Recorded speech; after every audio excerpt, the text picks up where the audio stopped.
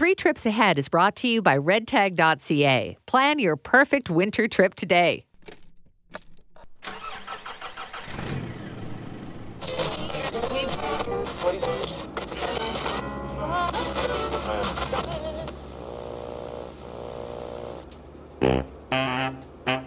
Are we there yet?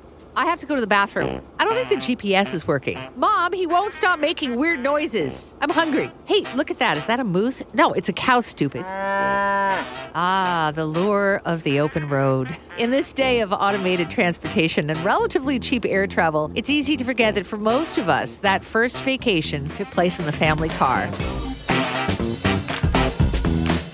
I'm Maureen Holloway. Welcome to 3 Trips Ahead, the podcast that doesn't so much tell you where to go as how to get there. And I'm here to tell you that the road trip is alive and well. You know who else is here? Travel writer Amanda Lee, all the way from Australia, although she lives in Toronto now. Amanda thinks some of the best trips happen when you're behind the wheel, and she joins me now to talk about what it takes to hit the open road. Amanda, we've been talking about traveling mostly by plane, sometimes by train or by boat, but we've completely overlooked until now the open road, the lure of the open road.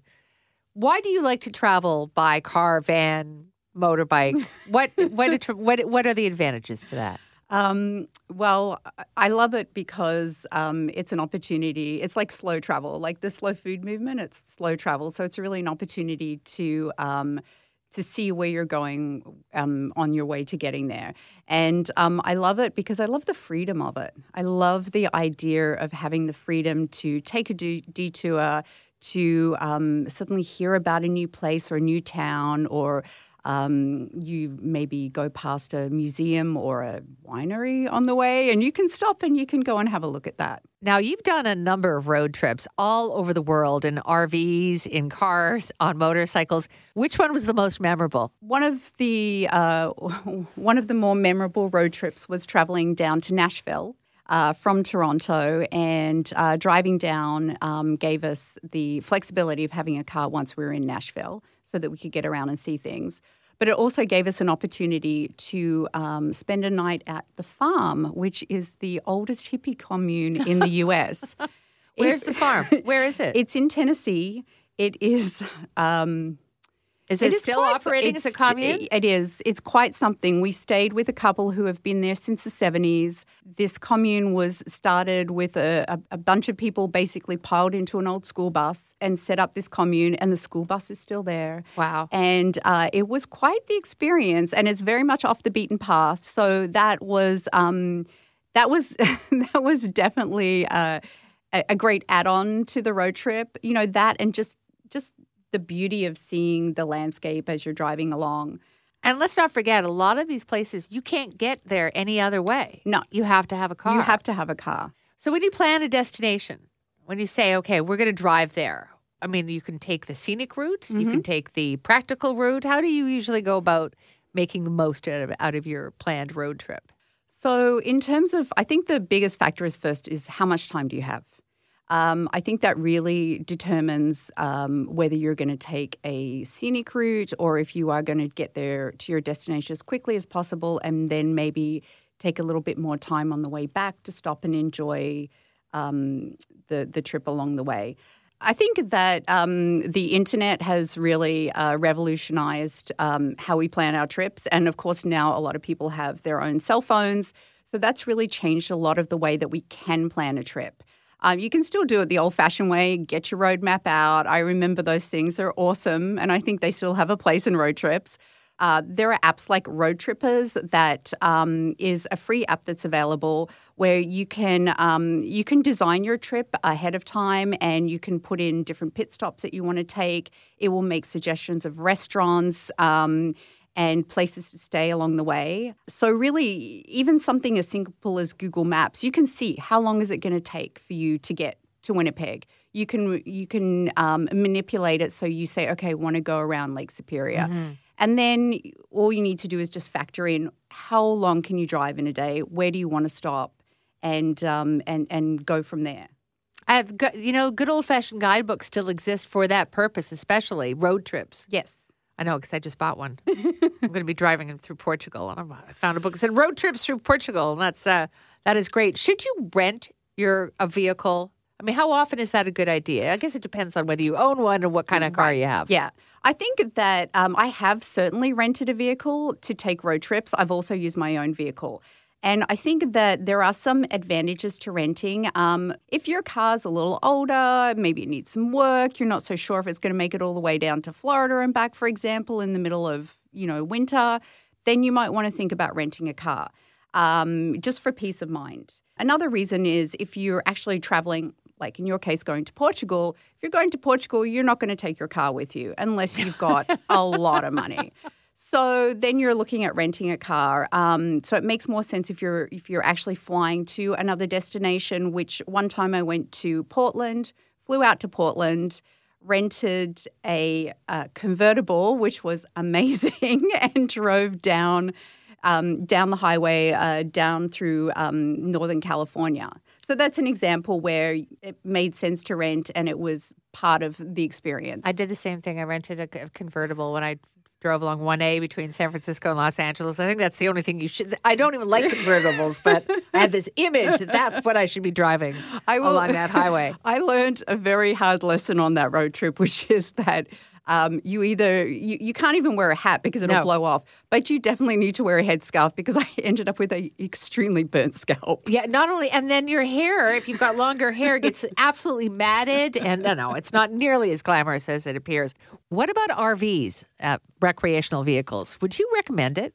It is amazing. I've done it a number of times. It feels like a bit of a hippie move. It's it's almost like something out of Scooby-Doo. Like a microbus? Yeah. So I've done road trips in RVs that we've borrowed from family, which is wonderful because everything's provided. But I've also done an extended RV trip where we went and purchased the RV ourselves and spent 10 weeks traveling through Europe in this RV that we bought off a couple who were looking to sell it. The advantage of that was that they gave us everything that they had, including a couple of bikes that were on their last legs. And it was a wonderful way to see Europe. And then at the end of that 10 weeks, we sold the RV. But you're a bit like a snail or a turtle. You've got your home on your back. Your home on your back. You have a lot of flexibility in where you're going to stay.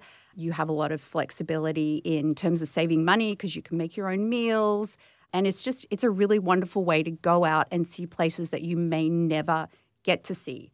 Yes and no, though. I would imagine, I know nothing about this, but there's a difference between an RV in which for one thing, like you said, you have your home on your back, but particularly in Europe, you can't go into town. I understand what you're saying. I mean, there are certain things you need to think about.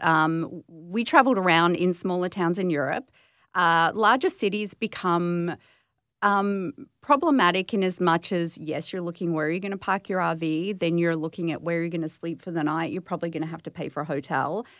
For the trip that I took, it was an opportunity to go to places that were outside the major cities. Mm-hmm. So I went to the Socha Valley in Slovenia, and it was one of the most beautiful places I've ever seen.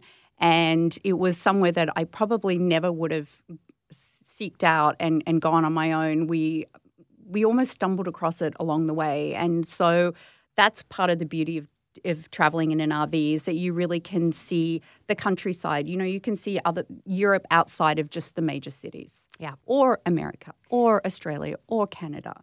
Let's talk about the brass tacks of renting a car, as so many people do.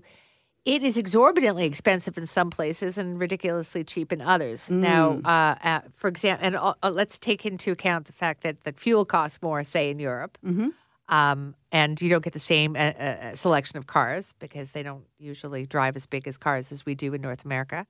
And the drop-off charges. I mean, if you were going from A to B and not going back to A, you're going to pay as much as a €500 fee for that. So any tips that you want to pass on in terms of renting cars? Well, I think that when it comes to renting cars, there are websites available to at least look around and see what the best deal is that you can get. And they will do the legwork for you and find out what the cheapest car rental price would be.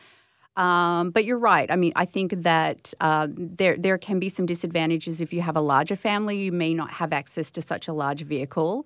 But then if you're in somewhere like Europe where countries are smaller or spaces are smaller, you have the opportunity to see more in the time that you're there. So when would it be worth it to buy a vehicle instead of renting one?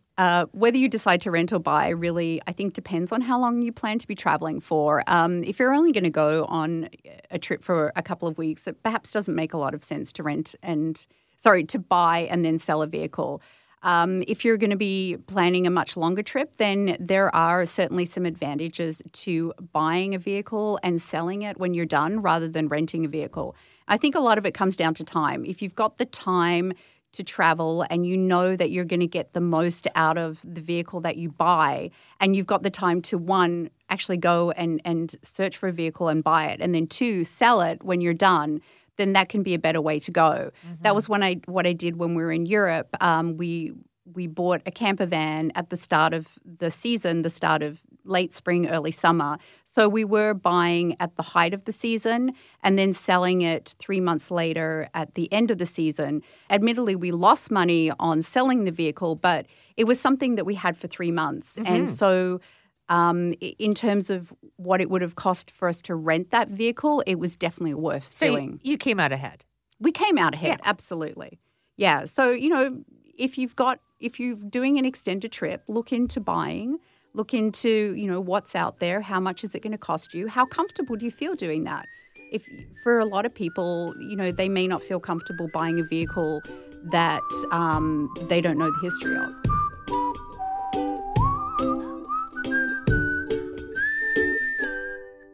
Redtag.ca is the go-to website for any Canadian traveler, whether you're a parent seeking the ultimate family road trip, a group of friends looking to explore somewhere, or a couple in search of a romantic weekend getaway. Redtag.ca's got you covered. Redtag.ca offers a diverse range of travel-related products, from hotel stays to car rentals. The car rentals available can suit any traveler's needs, from flashy convertibles to family-sized vans. Plus, Redtag.ca works with many car rental partners that offer GPS add-on options to help navigate your way and reach your destinations faster. The Redtag.ca expert travel professionals can assist in planning routes, overnight stays, and booking attractions you want to see along the way. If you're looking to plan your next road trip, Redtag.ca's blog, Tag Along, is a great place to get started. You'll find personal stories from fellow travelers, educational pieces from the Redtag.ca travel professionals, or informative lists of the top resorts based on your needs. Just head to blog.redtag.ca to start learning. Redtag.ca's expert team is always ready to help and answer your travel questions. Plan your perfect road trip today at redtag.ca. Does it help to be mechanically? I mean, obviously it helps to be mechanically inclined, but how mechanically inclined do you have to be before you set out on your road trip? I think that you want to make sure that your car, if you're taking your own car, or other vehicle, you want to make sure that it's in good working condition before you set out. So if you know that it's almost due for an oil change, perhaps get the oil change done before you go. Mm-hmm. If it's almost due for a checkup, then take it in. Make sure everything's working well before you set off. You can even do something like visit CAA, go online to their website, and they have a list of different supplies that they suggest that you have in your car if you are doing a road trip. Particularly if it's wintertime, just to make sure that you are safe when you're out there. But yeah, do you have jumper cables? Mm-hmm. Do you have a jack in your car? Simple things like that are a good thing to do ahead of time before you set out. Is it a good idea to know how to drive standard? I think that it's a good idea to know how to drive on the other side of the road. It is a good idea to know how to drive standard. Another tip I have when it comes to renting cars is make sure, if you can only drive an automatic, make sure that you specify that you need an automatic. What I've done in the past when I've rented a car is I have requested that the cheapest automatic available. And a number of times I'm surprised to actually go pick up the car and be given a car that is larger and better than the one that I requested. At no extra charge. Yeah, because that's all they have in stock. That's actually a great tip. Yeah. So, go as cheaply as you can. Make sure you can drive the car. In terms of driving cars, especially if you're in other countries, it's also a really good idea to just, look at what the road rules are in those countries. Just at least, spend 5 minutes online and have a look at, what is the speed limit? Are there any sort of ticks like there are in Canada where you can turn on a red light if you're turning right, which is something that my family in Australia, every time they come here, they're just white knuckling it when I suddenly turn. Yes. What are you doing? What are you doing? I turn on a red light. They're like, can you do that here? Yeah, not in the city of Montreal, but everywhere else you can. Okay, sorry, in Ontario. Yeah. Well, pretty much across the country is just that spot. And sometimes traffic violations can follow you home, right? Yeah, took a road trip in Australia from Melbourne to Adelaide, and I wasn't driving the car. Someone else was and drove incredibly fast like they were on the 401 in Toronto. I had warned them that the speeding rules are really tough in Australia. There are a lot of speed cameras. There are a lot of red light cameras. Basically, you go over 5 kilometres over the limit and you it's really tough in some parts, and you run the risk of getting a ticket. And we rented a car, and sure enough, a couple of months later, a $245 ticket followed us in the post all the way from Australia. Yeah, I know that hurts. Yeah. And then conversely, if you're driving on the Autobahn or the Autostrada in Europe, you better know the rules of the road, because if you're driving under 130 kilometers an hour, stay in the right lane, because you are a menace if you're driving any slower than that. And I think part of it too is that idea of staying with the flow of traffic. In Germany, you don't want to be the one that's doing even 100. And exactly. And they travel. I remember driving for the first time in Europe. We were actually driving through Belgium from France to Germany, and we were upgraded. We did the same thing that you had suggested. We had rented the cheapest economy car, and they upgraded us to this Audi. The beautiful cars there. My husband's driving, and he has his hand hiding the speedometer from me, so I can't see. But with both of us, we have the G-force around our mouths. I'm like this. I guess, how fast are you going? And he was doing 180, loving every second of it. Any tips on insurance?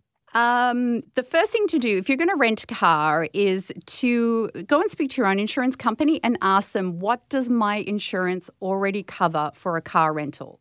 Particularly a car rental in another country. If you're renting a car in somewhere like the UK, you might be asked to pay for collision waiver insurance. Find out if your own insurance on your own car here already covers you for that. Now, you might have to do a little bit of legwork. You might need to get proof of that from your insurance company, but it could save you money in the long run. And it's important to know that kind of stuff, especially if you're going to rent a car for a longer period of time. Just, do a little bit of investigation and find out, is there some way that I can save some money because I know I'm already covered. So there are always chain restaurants along the highway. But what if you want a more authentic experience? How do you find the unique, mom and pop shops to eat in or stay at, or any tips on that? I think that you can find out a lot of stuff online. The app I mentioned before, Road Trippers, will make suggestions on places to eat along the way, diners to go and eat at.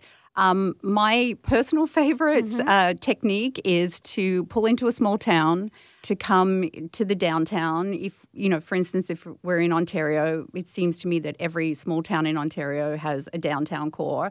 You park up the car, you get out, you walk around, and you find out what looks good. Yeah. It can be good and bad. You can find some great places. You can find some places that you think, I never want to eat there again. But you have an amazing experience. Maybe you stumble in a diner where it's full of characters or, people that you wouldn't normally get to see, or you get to try different kinds of foods, and it's just somewhere that looks interesting. And you can find them in the middle of nowhere. I remember stopping at a diner in the middle of the woods in New Brunswick, and it was packed. Yeah. It was the only diner for hundreds of miles. Yeah. And it was Sunday morning, and everybody from all around was in there, and it was just a really unique experience. What are some of your strategies for packing the car? I guess it really depends on whether you're by yourself or two of you, or with kids or a baby or a dog. Any strategies? There are a few things that you can do to make your trip easier when it comes to packing the car. First of all, skip the suitcases, especially those big, bulky suitcases, and pack your stuff in a duffel bag. It's easier to throw in the boot. It's easier to make room for other things. Kids particularly if you're traveling with kids, maybe give them their own backpack with some activities in it that they can have in the back of the seat. They can pull things out and they can help keep themselves amused that way. It's also a great idea to put in a small cooler, which, you can maybe go and have an impromptu picnic somewhere if you've got a cooler to keep drinks and food cool. Having snacks is always a good idea, no matter how short or long your trip. And wet naps as well. Wet naps are a lifesaver. You could also pack a small picnic bag. There are the little backpack picnic bags that you can get where everything's in there, and then you can just take those off. You could go on a hike or go sit in a park. Having somewhere to put all your garbage is such a great idea. Absolutely. Treat your car as your mobile home for the duration. I'm just going to pass on something I just thought about now, because we've gone on a lot of road trips with our kids when they were younger, and how to get them off their phones and into the moment. And I remember we were driving up the North Shore in Quebec, spectacular, in winter. And we told our kids, you can use your phones to put together a photo essay, both of you. And, they're very competitive. One out the left, one out the right. You take pictures of everything along the way. When you come back, you put it together and set it to music. And they both did, and it was really cool. So it was a way of, allowing them to use their phones, but engaging them with the landscape. Yeah. Well, that is great. I'm going to end up by asking you, what's your next trip, road or otherwise? Well, I am planning to go back to Australia. My kids have been dropping not so subtle hints that they want to go and spend some time there in the summer, even though it will be winter, with their family. So I'm planning on doing that and taking a side trip to Coober Pedy, where my dad used to live. To where? To Coober Pedy in South Australia, which is the opal mining capital of the world. Oh, cool. And doing some research there. Wow, that's fantastic. Well, safe travels. Thank you. Thank you so much for coming in, Amanda. Thank you. Amanda Lee, freelance journalist and road tripper. So, what have we learned today? Well, road trips are a great opportunity to slow down the pace of life and soak up everything the world has to offer. You don't need to be a grease monkey to travel long distances in a vehicle, but it never hurts to check under the hood before you leave. And don't be afraid to go to unexpected places along the way. Who knows? You might find a gem at the pit stop. That was 3 Trips Ahead, brought to you by redtag.ca. Plan your perfect winter trip today at redtag.ca or call 1-866-5-REDTAG. Thanks for listening. Subscribe for free and leave us a comment to let us know what you think. 3 Trips Ahead is produced by Stephanie Phillips and presented by the Frequency Podcast Network. For updates on our show, you can visit frequencypodcastnetwork.com or follow @FrequencyPods on Twitter. Next week, we'll be talking about traveling Canada with somebody who has done it arguably more than anyone else.